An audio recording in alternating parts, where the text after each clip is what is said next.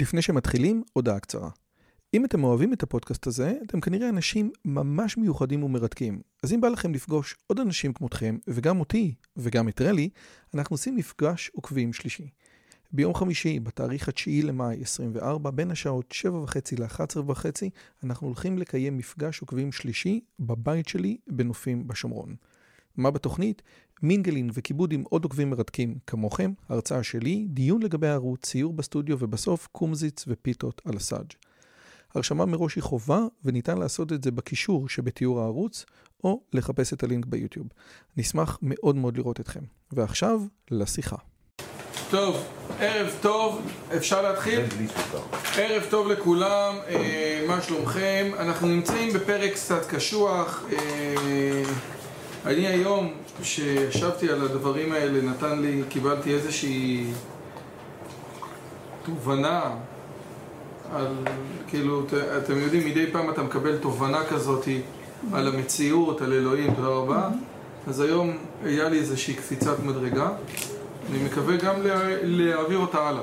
אנחנו אוחזים בפרק למדו, בפעם קודמת סיימנו את פרק למדו, פרק למדו 139, בסופו של דבר הוא מדבר על מה שנקרא חומרת ההגשמה, אבל למעשה הפרק הזה הרבה יותר מעניין, הרבה יותר גדול. זה חלק ג' בכלל, ואנחנו נגיע לעוד כל מיני דברים מעניינים. באמת הולך להיות היום פרק מעניין, עמוד 139.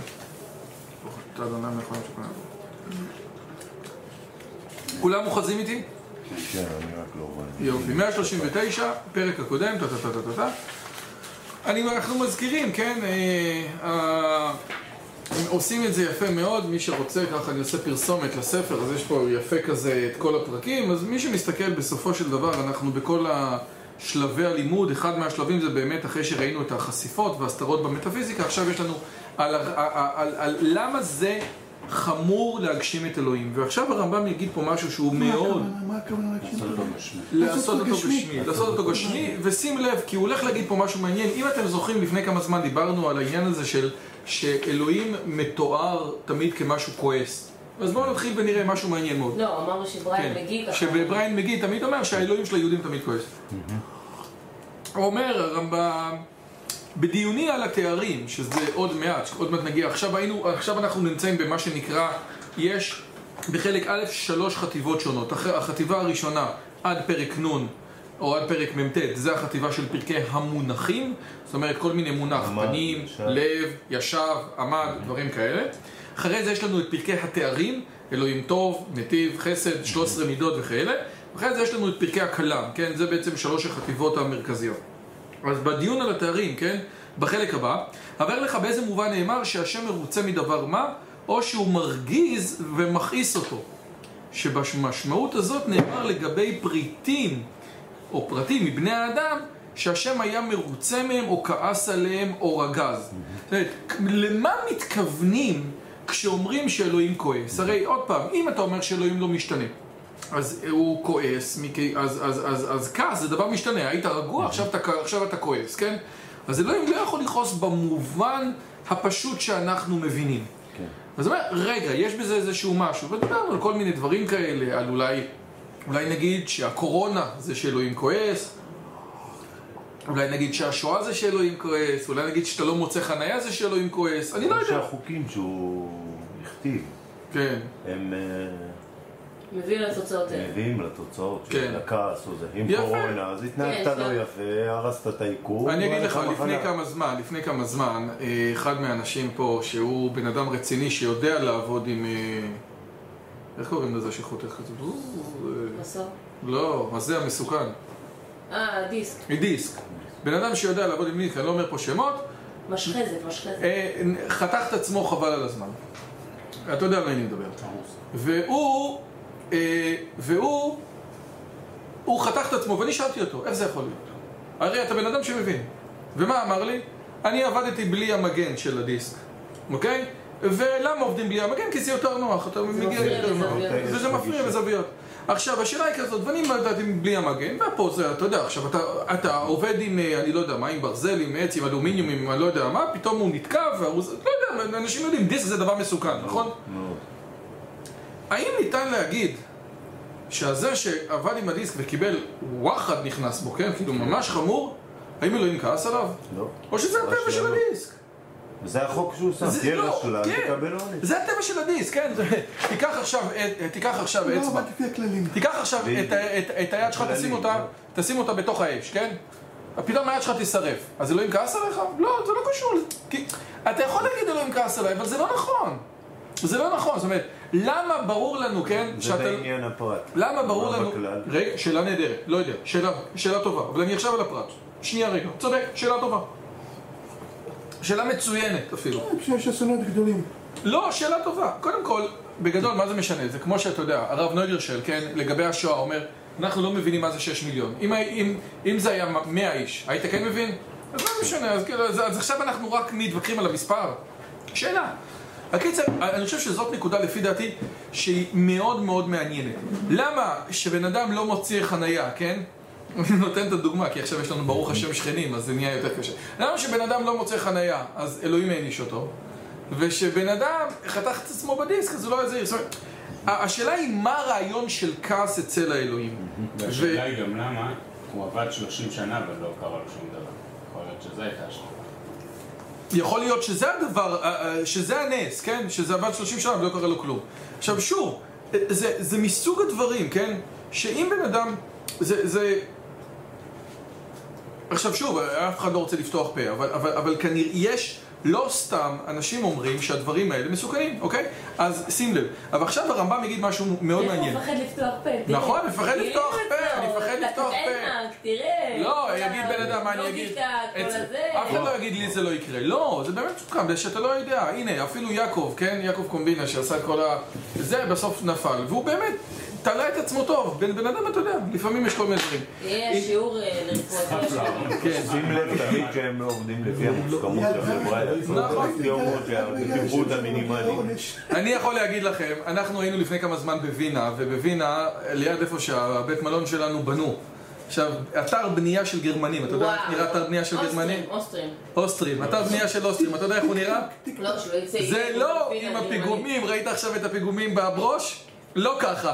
וואלה. לא ככה נראה. פיגומים נוצצים, חדשים, עבים, עם מקטים על כל פיגום, והוא עובד בסוד, הכל מנוילן, הכל מסודר, אין אבק בכלל. אז לא חשוב. אז מה תגיד על הסינים שעושים פיגומים לגורדי שחקים מבמבוק? אבל אלה באמת, אתה יודע, היה פעם איזה אחד, הגיע 3 ימים, לא מתאמצים.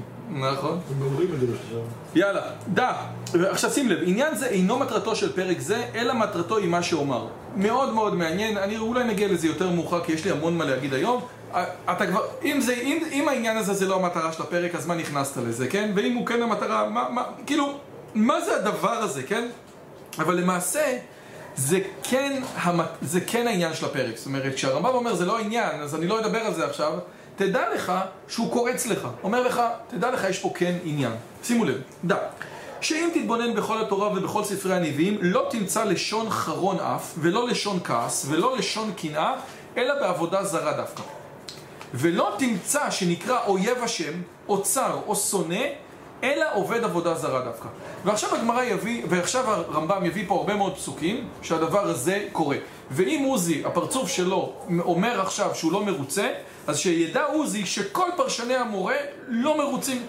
למעשה, הרמב"ם יביא עכשיו מספר נחום, עוד רגע, הרמב"ם מביא גם ציטוט מספר נחום, שאני לא מוצא אותו פה, ובספר נחום, בוודאות ברור לגמרי שיש שם עניין של נחום, יש שם עניין של כעס שלא מחובר לעבודה זרה.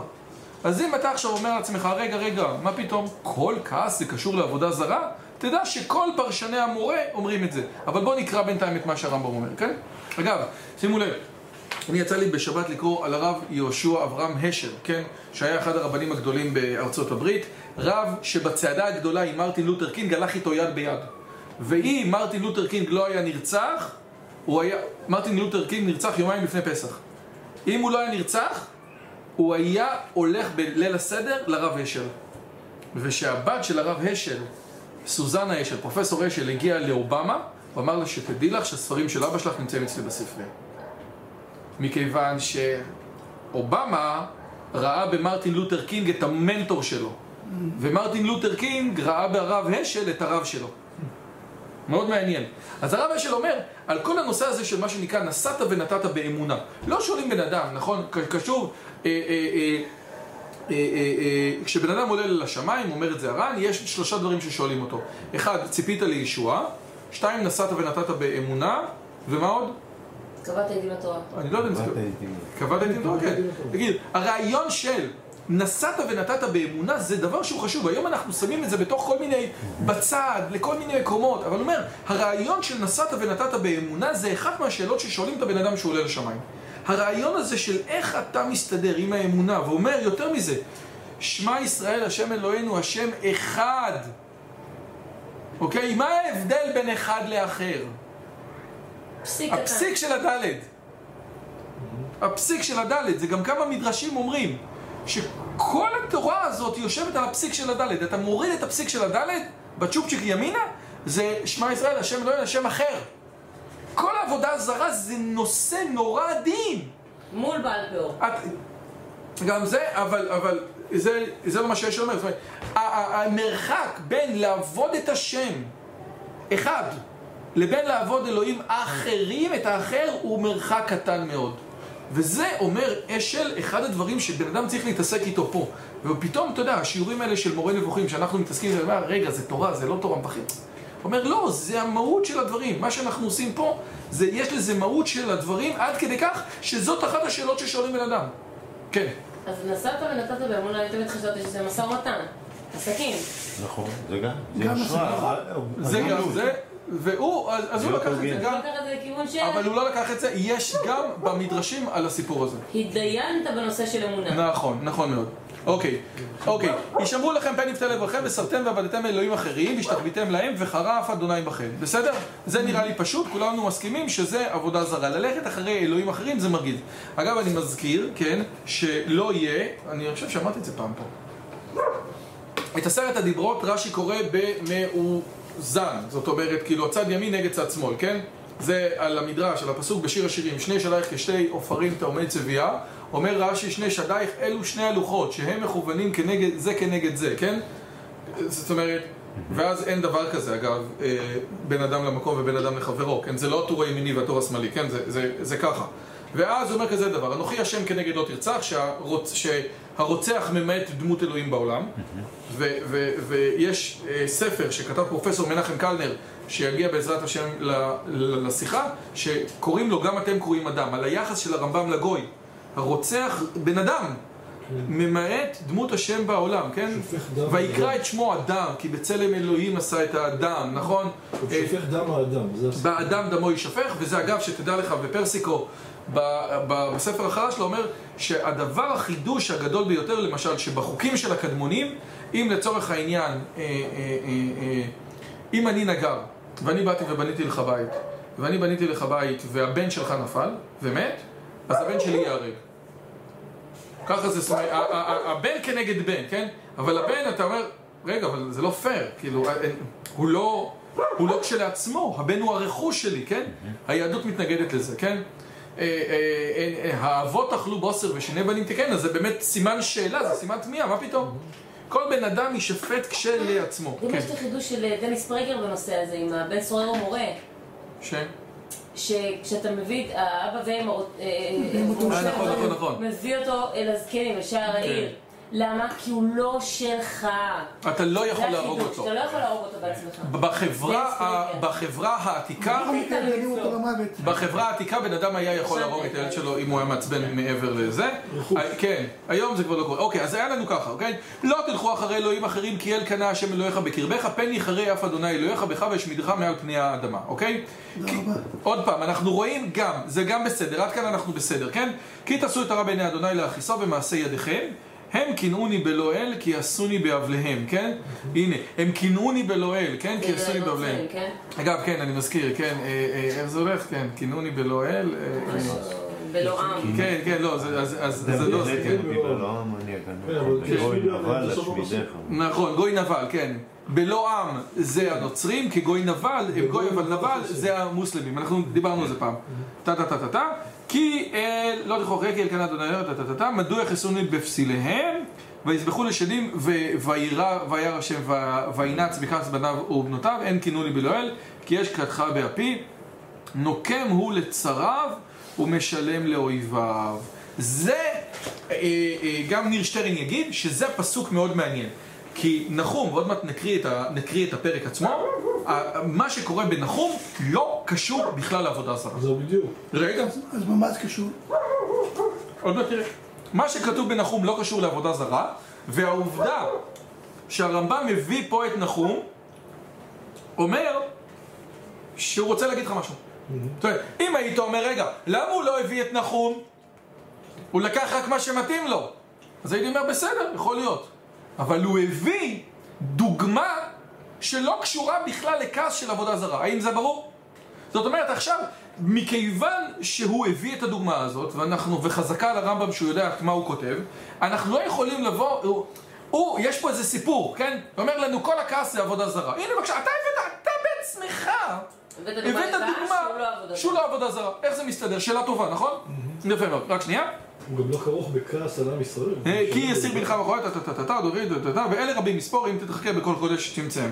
בוא בבקשה, תנו לי להקריא את הפסוק, את הפרק בנחום, זה פרק קצר. טוב? זה כמה פסוקים כדי שנראה את זה. זה שיעור משוכלל. כן, לא מותק, אנחנו לא...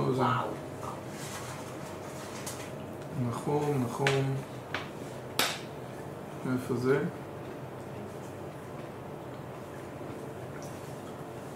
הנה בבקשה. מסע ננווה ספר חזון נחום האלקושי. אוקיי? זה עכשיו, זה כאילו נחום א', ממש.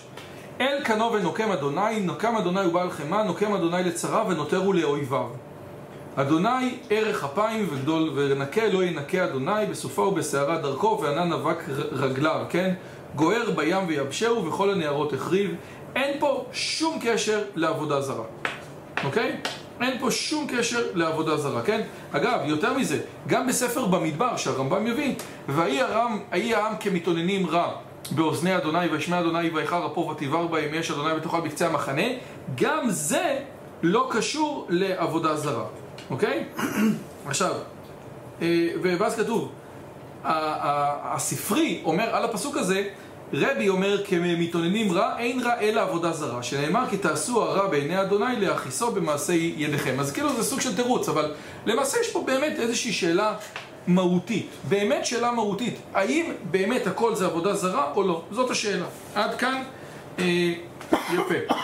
עכשיו, כולם באמת מדברים על הדברים האלה, איך הדברים האלה הולכים, מה קורה, מה פה. אני הולך לקרוא את החלק רגע. ואני רוצה להקריא את מה שניר שטרן אומר. אני קראתי פה כמה וכמה דברים, אני חושב שניר שטרן נוגע לנקודה מאוד מעניינת. נראה שלפי הרמב"ם יש יסוד שלא מוכח מהפסוקים אלא מסברה, שעבודה זרה וכן וכל שכן כל סוג של כפירה גמורה זה הדבר היחידי שמצדיק חרון אף, ואף כל שאר ביטויים של שנאת השם, כי זה הדבר היחידי שבאמת רע מצד אדם למקום מכל מעשה האדם. אוקיי? בסופו של דבר, הדבר היחידי שבן אדם יכול לעשות רע, זה העניין הזה של עבודה זרה. אוקיי? רק שנייה. מה אכפת לבורא אם אתה שוחט מהצוואר או מהעורף? כל מיני דברים כאלה, נכון? איפה כל מיני דברים שאתה עושה, כן? הדבר היחידי, כן? זה רק לטובתנו. מה שבאמת רע בעיניו זה הכפירה. רק היחס בינינו לבינו. שוחט מהעורף זה רע בעיני הבורא רק אם זה נעשה ביד רמה, להכיס. שאז זה כמו עבודה זרה, כי זה נוגע כבר ליחס שבינך לבין אלוהים. אם אתה עושה דווקא, אם אתה עושה להרגיז את אלוהים, להכיס את אלוהים, כן? לכן כל הכופר בעבודה זרה כאילו קיים את כל התורה. זה היחס אל הבורא, וזה הטעם של רוב המצוות לפי טעמי המצוות. זה הבנה של מה שרע בעיני התורה. אוקיי? והיסוד הזה שמקורו מסברה, שזה הדבר היחידי שרע באמת, כי זה ההתייחסות של אדם לאלוהים, כן? איך שהוא מתייחס אליו, האם הוא לא עובד אותו, או עובד משהו אחר, אוקיי? עוד לפני, ידוע לנו לפני שקראנו את הפסוקים, אגב, אם אתם זוכרים, יש את המאמר של לאו שטראוס, איך צריך לקרוא את מורה נבוכים, כן? שאתה קורא את מורה נבוכים ואתה אומר, אוקיי, זה האמת, עכשיו אני הולך לפרש את הפסוקים לפי האמת שאני יודע. אוקיי? מכריח אותנו לפרש בכל מקום שנאמר הרמב וכל ביטוי של שנאת השם, שמדובר שם בעבודה זרה. וזה הפשט שבספרי. מדובר שם על תאווה, כן? ויהי העם כמתאוננים, כן? על קברות התאווה. ועל תאווה לא שייך הרמב, זה לא נוגע ביחס בינינו לבין הבורא. הוא רצה בשר, אז הוא התאונן ואלוהים כעס עליו, כן? אז איך זה קשור? שאלה, איך זה קשור?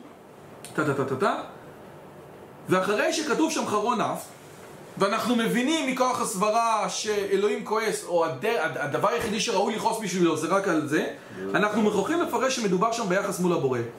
וזה אומר שהתאווה היא לא הייתה מכוח התאווה לחוד, אלא להכיס, למרוד. וזה כבר כפירה. זאת אומרת, אני יוצא מנקודת הנחה, היית אומר שזה יותר משהו טאוטולוגי, זאת אומרת, בגלל שהדבר היחידי שאפשר לכעוס עליו, באמת, שאלוהים יכול לכעוס, זה עבודה זרה. אז עכשיו, מכיוון שכך, עם הידיעה הזאת, אני הולך ולפרש את כל המקומות של הפסוקים. ורק שנייה רגע. עבודה זרה או שנאת השם. עבודה זרה או שנאת השם, מה שנקרא למרוד. ואז אני לוקח, והרמב"ם יגיד לי, הנה, יש פה עוד פסוקים שהם לכאורה לא קשורים, אבל תדע שאתה צריך לפרש אותם דרך ההבנה שלך. אתה מגיע עם ההבנה שלפני שקראת את הפסוקים, זה הדבר היחידי שראוי לכעוס עליו, ואז אתה מפרש את הטקסט, כן? על כוחך, אם אלוהים כועס על המתאוננים, יש בזה משהו. מקודם אליעזר אמר לי משהו, יש בזה משהו של עבודה זרה, שזה היה להכיס, שזה היה למרוד, כן? אוקיי?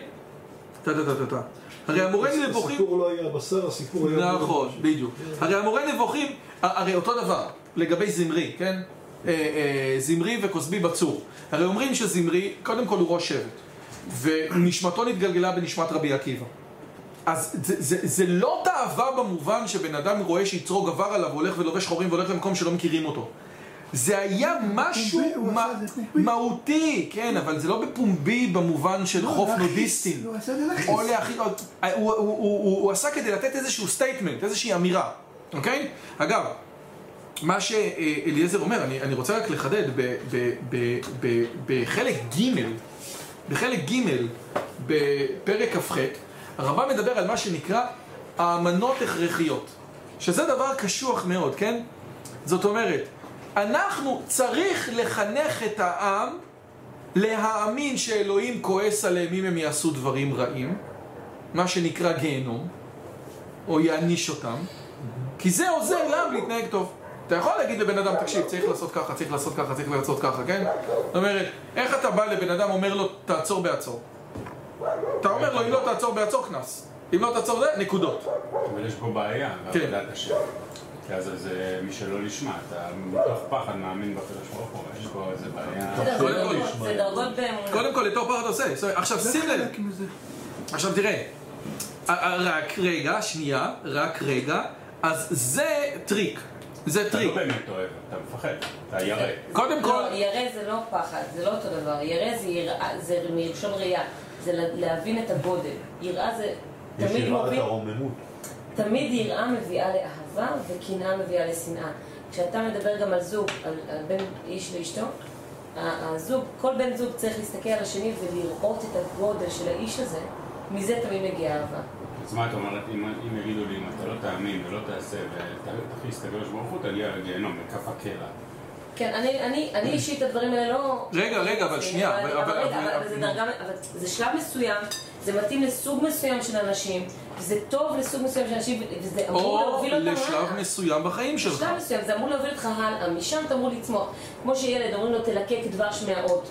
למה? מה, רוצים שיוכל דבש? לא, בשביל שיראה את הצורה, לאט לאט זה יספק. אני לא יודע, אני לא נותן פרסים לילד שלי כשהוא לומד, כן?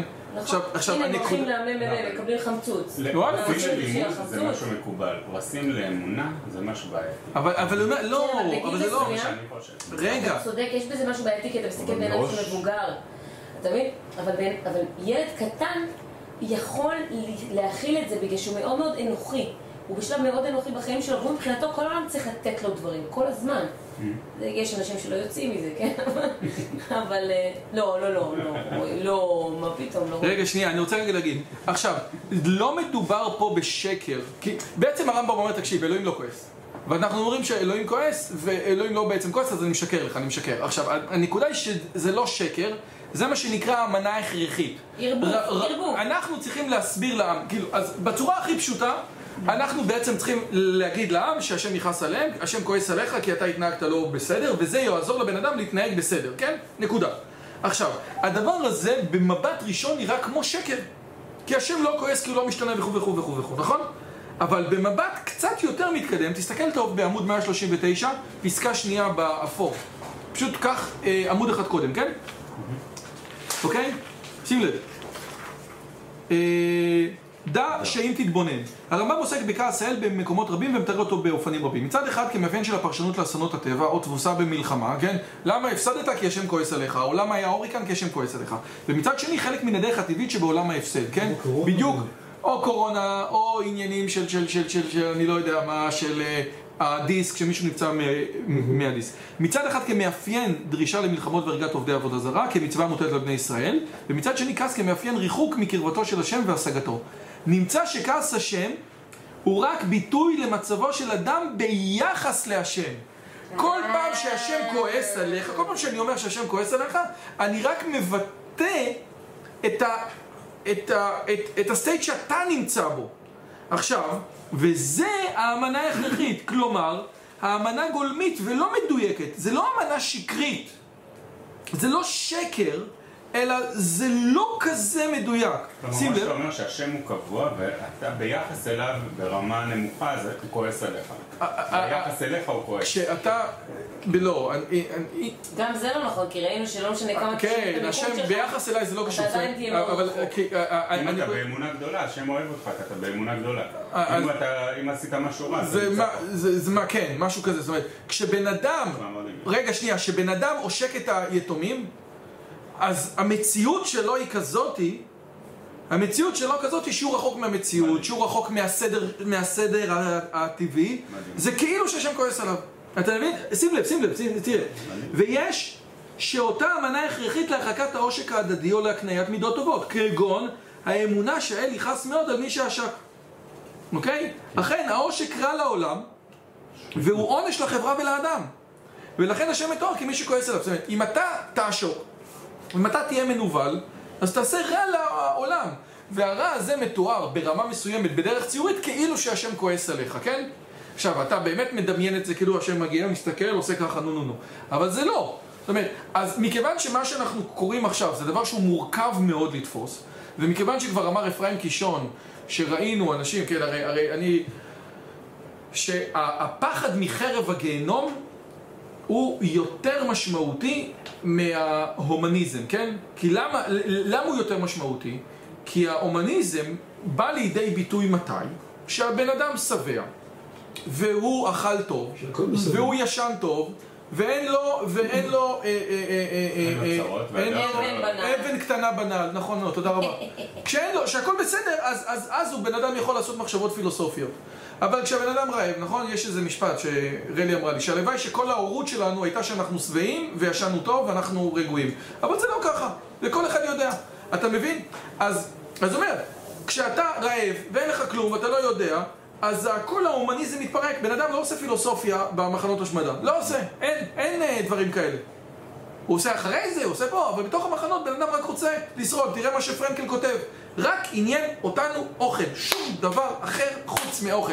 אנשים לא יודעים מה זה להיות רעבים, ומי שחושב שהוא יודע מה זה להיות רעב, הוא לא יודע.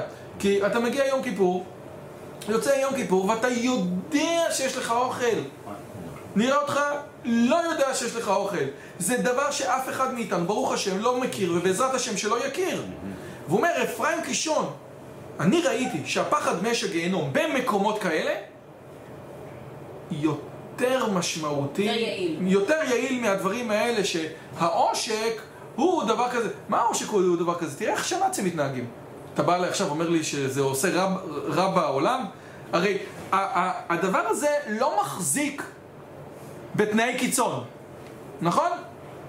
אצל רוב האנשים. כן. אבל זה שאלוהים כועס הוא כן מחזיק. אבל יש עוד עניין שפיימן למשל מדבר עליו, שהוא מדבר על הנושא הזה שאתה לא יודע מה טוב ומה רע. למשל, הנאצים עלו בתקופה מאוד טובה באירופה. כלומר, בתקופת שלום ובתקופת... עכשיו, הנאציזם מוביל, יש אנשים שאומרים שהוא מוביל... מי אומר שזה היה תקופה טובה? לא, שלום למשל זה לא תמיד משהו רע, משהו טוב. זה היה אחרי הפסד... אנחנו לא יודעים איך... עולם ראשונה, בטח. אחרי הם הפסידו מלחמת הראשונה, היה להם הסכם ורסאי. לא, מה שהוא אומר זה דבר אחר. והאינפלציה איומה הייתה... שלום זה לא משהו טוב. הוא אומר, לא בטוח ששלום... אנחנו לא התמודדנו עם זה אף פעם, אבל שלום זה לא בטוח משהו טוב. יכול להיות ששלום יוביל לרצח מתוך... שלום לאורך תקופה ארוכה גורם ל... יש איזה משפט יפה שאומר כזה דבר: זמנים קשים מייצרים אנשים חזקים. אנשים חזקים מייצרים זמנים טובים, זמנים טובים מייצרים אנשים חלשים, ואנשים חלשים מייצרים זמנים קשים. אגב, מישהו סיפר לי שמישהו עשה עכשיו לנסות דרך התמונות של העבר לראות את הפרופילים של אנשים בזמנים קשים וזמנים טובים, והאלה בזמנים טובים היו יותר שמנמנים, הם היו פחות זה, הם יותר זה, נכון? זמנים קשים מייצרים אנשים טובים, אנשים טובים מייצרים תקופות טובות. אבל אנשים, התקופות טובות, זה הבעיה שלנו, זה הבעיה שלנו עם הילדים. אגב, גם אנחנו, זה הבעיה שלנו, כן? אנחנו כל הזמן אומרים לילדים, אם היה מותר להרביץ לילדים, הייתם מאושרים? אין לכם טוב? היום הילדים, כל אחד יודע על הילדים שלו פה, עם כל הכבוד, שהם מתוסכלים על דברים שההורים שלנו, ואנחנו אפילו לא היינו מתוסכלים, וכל אחד יש פה גם כמה דורות, כן?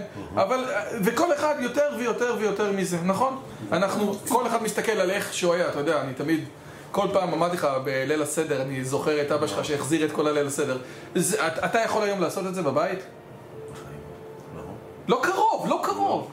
אני מספר פעם... תבקש רשות לספר. אני ישבתי עכשיו שאתה עם הנכד שלי, עם תובנות בעניין. רגע, אני יכול לספר שנייה את הסיפור? הגיעו פעם אחת למסוד בפסח שני חבדניקים או שני אני לא יודע מה, ובעצם עשו איתו את כל הסדר, וזה עשו שירים ודברי תורה. כאילו באו לעזור הם כאילו באו לעזור את הסדר, ואז הם הלכו, והוא הרגיש שהם לא היו רציניים מספיק. אחרי שהם הלכו, אמר לי אשתו בואי מתחילים מחדש את הכל. עכשיו עושים סדר. עכשיו עושים סדר. עכשיו זה יופי שהלכו, יופי. לא רוצה לה... זה לא נחשב, הם אוהבו יין. לשתות. עוד הפעם כולם ישבו, ועוד הפעם כולם 4 כוסות. אתה מבין? מטורף, ככה צריך. אין לך... ב-12 בלילה רק באו, עד שגמר את הסדר עם המשפחה שלו. אבל זה לא היה עובר להם, האמונה חזקה כל כך, הוא יודע מה האמת, מה לא אמת. ואתה יכול לעשות את זה? לא. אפילו שאתה יודע מה האמת, אין, עולם אחר, אוקיי? יפה. טוב, 3. עמוד 140. ספרי הנבואה הדגישו זאת כל כך רק משום שאותה דעה שקרית, כלומר פולחן עבודה זרה קשורה אליו יתעלה. עכשיו, יש פה כל מיני דברים מאוד מעניינים על מה ההבדל בין להאמין בשקר לבין להאמין בשקר יותר גדול. יש מה שנקרא קוסם שאומר, יש דבר כזה שנקרא ABC of Magic. מה זה ABC of Magic? אחד זה assumption, יעני אני מניח, שני זה believe, שלישי זה convince. אתן לכם דוגמה פשוטה, בן אדם עושה ילד קטן, נכון? אתם מכירים, הוא עושה מטבע, אומר לך איפה המטבע, כן? אז אתה מנחש, ניחשת פה וזה לא זה, לא בסדר. assumption. כן, אתה מניח שזה פה, אבל אם זה לא פה, לא שבר לך את הראש, נכון? כי אתה גם לא יודע, אתה גם לא מבין איך הוא עושה את זה. קוסם טוב עושה לך את זה, אתה כבר מאמין שהמטבע ביד, ואז אתה יותר מופתע. אבל אם הוא אומר לך כך, תחתום, תשים את זה, הכנסת, בתוך היד, כן, ואז אתה פותח וזה נעלם, אחרי שאתה משוכנע, בום, פירק אותך. זה דרגות, ככל שאתה, יש מה שנקרא דרגות של ידע, אוקיי? שימו לב איך זה בא. מי שמאמין שראובן עומד בזמן שהוא באמת יושב, אינו נוטה מן האמת, כמי שמאמין שהאש נמצאת מתחת לאוויר, או שהמים מתחת לארץ, או שהארץ שטוחה וכיוצא בה. יש הבדל. אני חשבתי שאתה רוזי, אתה לא רוזי. נו, שון, בסדר. מה? חשבתי שאת חמותי. איך זה הלך? סליחה, התבלבלתי בגלל הקרניים, כן, משהו כזה. אוקיי, עכשיו, כמי שמאמין שהעץ נמצאת, עכשיו, אני מזכיר שבתפיסת עולם של היוונים היה את האדמה, שזה היסוד הכבד ביותר, והכל נמשך אליו, והאש. אז מי שמאמין שהאש נמצאת מתחת לאוויר, כן, האש זה היסוד שבאמת, היסוד היחידי שעולה, כן, זה מה שרואים, או שהמים מתחת לארץ, או שהארץ שטוחה. וכיוצא בזה, וזה השני, אגב, מי שמאמין שהארץ שטוחה, אנחנו מדברים פה 1180, 1190, אנשים ידעו, החכמים והמשכילים ידעו תמיד שהארץ לא שטוחה, שכדור הארץ עגול, קולומבוס היה לו את החישובים האלה. זה שיכול להיות שחלק מהמלאכים שלו פחדו שהם יפלו, זה משהו אחד, אבל המשכילים ידעו, והם ידעו מספיק כדי לשכנע את המלאכים לשים כסף. הרי פרדיננד ואיזבלה, כן? החישוב שלהם לא היה נכון. בסדר. פספסו רבע עם כדור הארץ. לא, בסדר, נכון. פרדיננד ואיזבלה שמו כסף על זה, אז הם עדיין ידעו. וזה השני, אינו נותן מן האמת, כמי שמאמין שהשמש עשויה מאש, זה מצחיק, כי היום אנחנו יודעים שהשמש באמת עשויה מאש, הם חשבו שכל החלל עשוי ממה שנקרא יסוד חמישי. אנחנו גילינו היום באסטרונומיה שכל הגלקסיות עשויות מאותו חומר כמו התאים בגוף שלך. שזה דבר מדהים. באותם אחוזים. הגלקסיות הרחוקות ביותר שאנחנו יכולים לדעת, והציפורן של היד שלך, זה אותו חומר. זה לא נתפס. זה פשוט לא נתפס. זה באמת לא נתפס. אני רק רוצה לחדד בתור אסטרונומית לשעבר, שהשמש באמת היא לא אש כפשוטו, לפי הרמב אש זה עץ בוער. כאן מדובר בחומרים אחרים לגמרי שבוערים, וזה כור היתוך שמייצר חומרים חדשים. זה לא באמת אש כמו שאנחנו רגילים פה לראות. כן, זה פלזמה. יש גם סוג של אש. אני לא מקבל, כאילו זה נכון, אבל הם חשבו שהשמש עשויה מיסוד אחר שלא נמצא על פני כדור הארץ, זה היסוד החמישי, והיה להם טעות פה, והרמב"ם לוקח את הטעות, וחשוב, אני גם לא רוצה לאנוס את הטקסט בהקשר הזה של יש פה טעות, וכולם מדברים על זה. הוא, היה לו פיזיקה שהייתה ידועה במשך 1600 שנים בתור הדבר הנכון ביותר. זו הנחת היסוד. יפה, וזאת הנחת היסוד. כן, אבל מצד שני, אני רק רוצה לצאת להדמתו של הרמב"ם אותם האחרונה וזהו. בסופו של דבר, הוא צדק בראייה שלו שלא יכול להיות שזה איזה גוש עץ בוער בשמיים. זה הכל. זה משהו אחר. זה לא אש שהוא מכיר מכדור הארץ. גם הנוצרים האמינו שהיה צו שישן בתוך מים, ועלה שלושה פילים, ואחרי שיוכיחו להם שזה לא נכון, עדיין לא השתנה המוסר. כלומר, כל הזמן הוכיחו להם שהם טעו, הכנסייה לא קיבלה את זה. המוסר, ובעצם זה פיינמן מדבר על זה גם.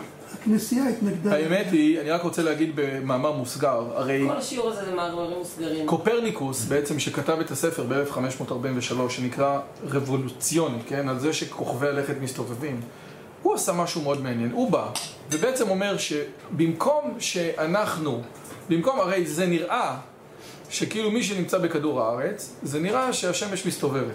למרות שזה, מישהו פעם שאל את ויטגנשטיין, למה הוא חשב כך? הוא אמר כי זה נראה. ואז ויטגנשטיין שאל אותו, היה פילוסוף גדול, אמר לו, ואם כדור הארץ היה מסתובב סביב השמש, איך זה היה נראה? שאלה טובה, נכון? זאת אומרת, נניח, זה תמיד נראה, רק שנייה. בוא נניח שכדור הארץ מסתובב. איך זה אמור להיראות שונה? איך זה אמור להיראות שונה? למעשה זה לא מדויק, מכיוון שאם כדור הארץ מסתובב סביב השמש, היינו אמורים להרגיש שאנחנו כל הזמן עפים, כן? איך יכול להיות שאנחנו עפים? הרי אם כדור הארץ מסתובב ככה, אז אם הייתי זורק כוס, כן? אם הייתי זורק כוס, או זורק אבן, היא הייתה אמורה ליפול 200 קילומטר, כן? מאיפה שאני. הקיצר... יש כוח משיכה, אבל... כן, לא, שאלה. קופרניקוס אז בעצם אמר שני דברים. א', הדבר הראשון שהוא אמר, זה בעצם שהדברים האלה, שכדור הארץ מסתובב סביב השמש, ומה שמעניין זה שהתיאוריה שלו הייתה יותר מסובכת מהתיאוריה של תלמי, שאמרה שכדור הארץ הוא המרכז. זאת אומרת, זה לא שהייתה בעיה שהתיאוריה של קופרניקוס פתרה, והתיאוריה של תלמי לא יכולה לפתור. זה לא שהמתמטיקה הייתה פשוטה יותר. קופרניקוס נתן משהו מסובך יותר, שרק העליב את הבן אדם. הוא אמר לו שהוא לא במרכז של היקום, שהוא עוד אחד מתוך הכוכבים. אבל התיאוריה הזאת, חוץ מזה שהיא הורידה את האדם מהמרכז של היקום, היא אמרה עוד משהו חמור מאוד, שיכול להיות שלא רק שאנחנו במרכז היקום, אלא מה שחשבנו 1600 שנה זה לא נכון. ואנחנו לא יודעים, אנחנו לא נוכל לדעת את זה, מה שנקרא, יכול להיות שכדור הארץ מסתובב סביב השמש, או שהשמש מסתובבת סביב כדור הארץ, וזה שתי היפותזות שהן שקולות, ואנחנו אפילו לא נוכל לדעת אף פעם מה נכון. וחלק גדול מהמפעל של ניוטון היה לפחות להציל משהו אחד. ניוטון בא ואמר, תנועה זה דבר מוחלט ולא יחסי, ולכן יש הבדל בין עצם נע ובין עצם שלא שנח, ולכן גם בלי שום דבר אחר, אם כדור הארץ זז, אני יכול לדעת, לפחות הוא החזיר לאנושות את התקווה שיכולה לדעת משהו. אוקיי? זה אחד הדברים. חלק מהעבודה של ניוטון היה לבוא ולהגיד, אין דבר כזה תיאוריות מקבילות, אבל באמת בתקופה של הרמב"ם זה היה, אוקיי. או שהגלגל הסובב את כדור הוא חצי כדור, כן? וכיוצא בזה. וזה השלישי, אינו נוטה מן האמת, כמי שמאמין שהמלאכים אוכלים ושותים וכיוצא בזה. זאת אומרת, אנחנו רואים פה, ככל שהזמן עובר, אנחנו רואים פה משהו שהוא יותר ויותר חמור. הרב אבינר אומר על זה משהו מדהים. יכול להיות גם שהרמב"ם לא היה לו את הכלים למדוד משהו, או לראות דברים בזמן הזה. למשל, כמו סביבון שהוא מסתובב, אז בסיבוב שלו, המשקל שלו עולה, וזה תלוי ככל שהסיבוב של הסביבון יותר מהיר. עכשיו, היינו יכולים לשקול את זה בדרכים יותר מדויקות, רק שהטכנולוגיה התפתחה. שאפשר לראות דברים. אני בדיוק אמרתי לבן שלי, שעד תחילת המאה ה-20, לא יכלו לראות את זה. לא ידעו אם כאשר סוס רץ, ארבעת הרגליים, יש רגע שארבעת הרגליים שלו באוויר. זאת הייתה שאלה פתוחה עד תחילת המאה ה-20. לא ידעו את זה. נכון, מה שאתה אומר בדיוק. אוקיי? בכל אופן, יש פה איזשהו עניין. ככל שדבר מבחינת הרמב"ם יותר רוחני, כך הוא יותר מחויב המציאות. ככל שהוא יותר גשמי, אם ראובן נמצא במקום כזה, אם הוא עומד או יושב, זה פחות ידע אמיתי, כן? הידע האמיתי הוא הידע הרוחני, שזה שונה מאוד מהפיזיקה של היום, מהמדע של היום, שהוא כל כך מטריאליסטי.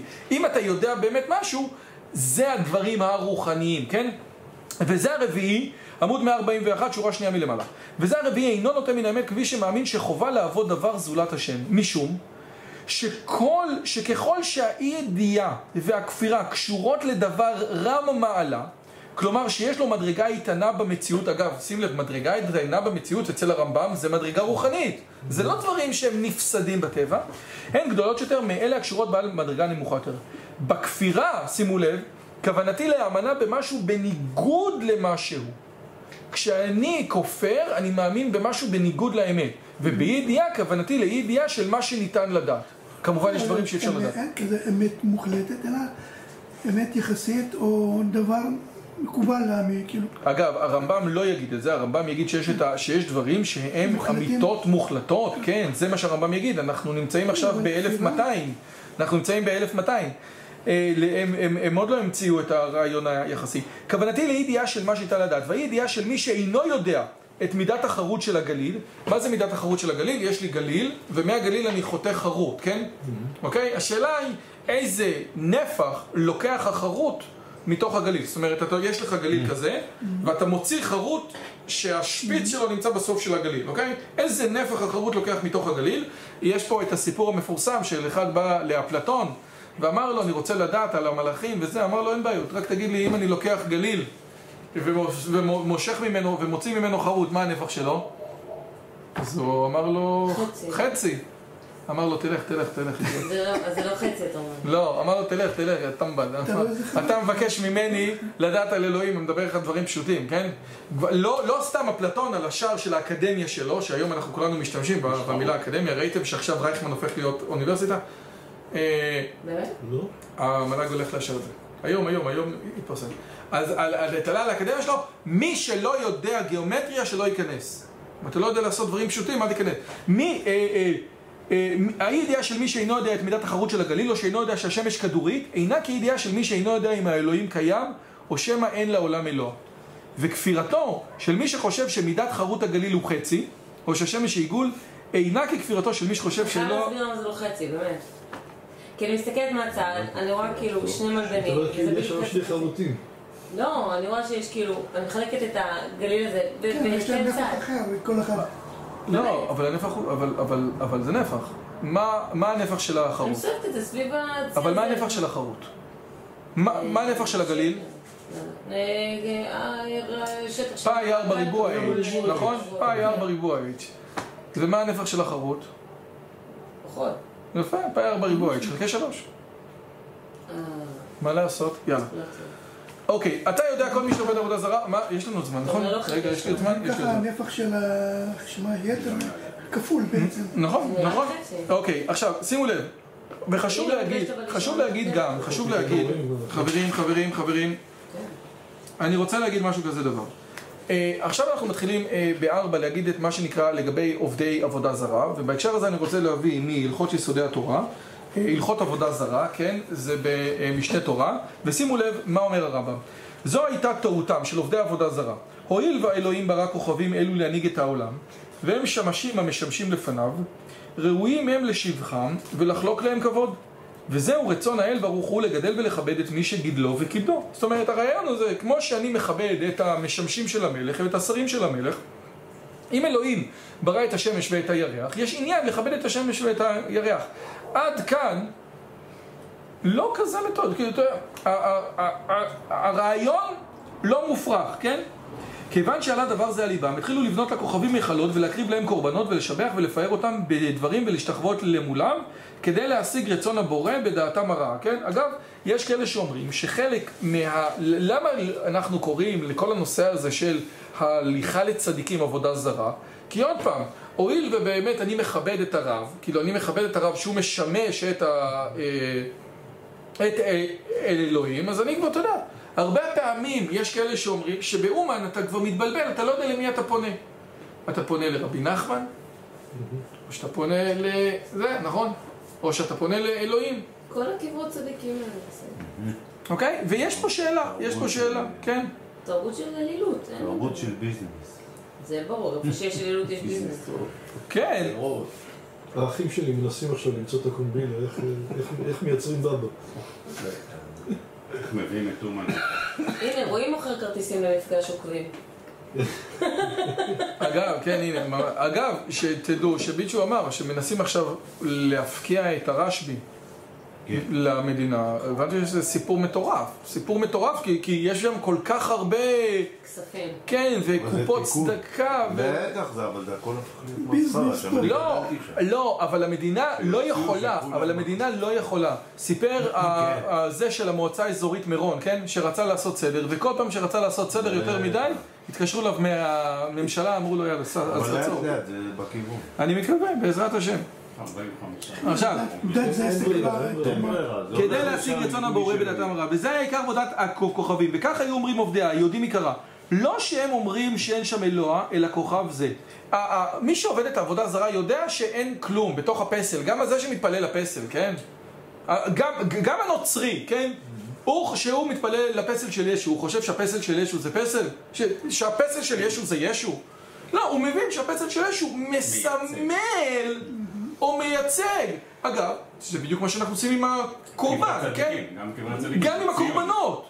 גם עם הקורבנות. הקורבן מייצג את החטאים שלי, אני סומך את היד על הקורבן, כן?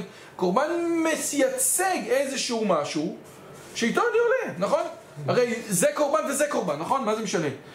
הרעיון המרכזי הוא שהגויים יודעים שזה לא נכון, אוקיי? הבעיה היא וכיוון שאחרו הימים נשתכח השם הנכבד והנורא מפי כל היקום ומדעתם לא יכירו. זה מה שאברהם עושה בעצם. אברהם בא ומשבר את הפסלים, כן?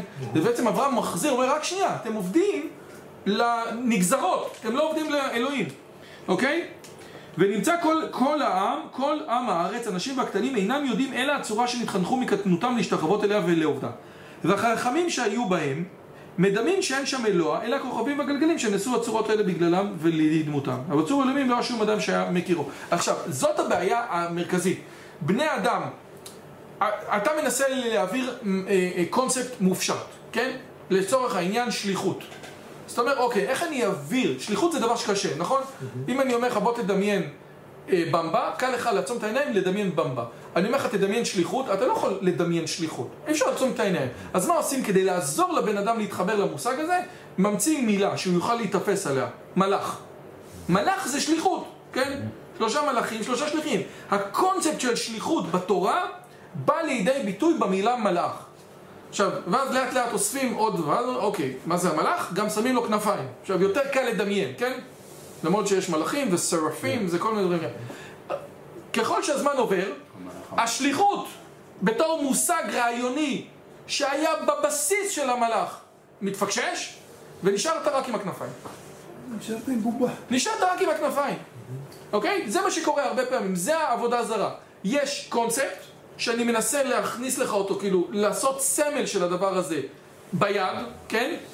אותו דבר לגבי לולב, ערבה, כן? מה זה לולב? הרי זה תמיד איזה טמטום, כאילו, אתה מסתכל על עובדי כוכבים, נהיה לך מטומטם. עכשיו אתה רואה את אותך, לוקח, זה, כמו... אפשר להגיד משהו? כן, בטח.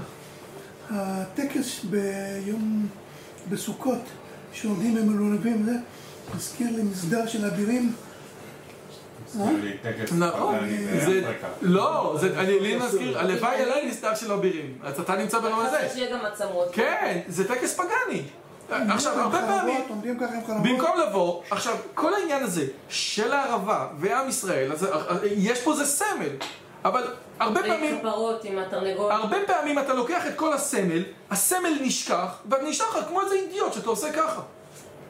והרבה פעמים אנשים אומרים, בוא'נה, תראה את הדתיים האלה, בוא'נה, הם סתומים בראש. ועכשיו מי שעוד רואה את החיבוט ערבה, בכלל, ראית את זה, קונים 5 שקלים, בום! מה זה השטויות האלה? זה הרעיון. משהו מופשט, מקבל סמל, הסמל, לאט לאט המשהו המופשט נשכח, הסמל נשאר. תזכרו טוב, שליחות, שימו אותה מלאך, שמו כנפיים כדי שיהיה קל לזכור, אחרי שנים, מי זוכר שמלאך זה שליחות? נשאר רק את הכנפיים, אוקיי? חשוב מאוד. עכשיו, מה שאני אומר עכשיו, כן? מה שאני אומר עכשיו צריך לשאול, איך יכול להיות, תסתכלו טוב ב5, אבל בהערות של מקביל, ועם זה אני מסיים עוד דקה. בפסקת זו הרמב עונה על השאלה, מדוע מצד אחד אם השם מופשט, יש לעשות מעשים למענו, ומצד שני יש להעניש את מי שיוצר פולחן אחר. אם במילא הכל נועד בסופו של דבר לאותו האל. שאלה מעולה, נכון? נו, אז העובדי העבודה זרה עושים את הדבר הזה, וגם אנחנו עושים, עם כל הדברים שלנו. עכשיו אומר הרמב ב5, ועם זה אני מסיים.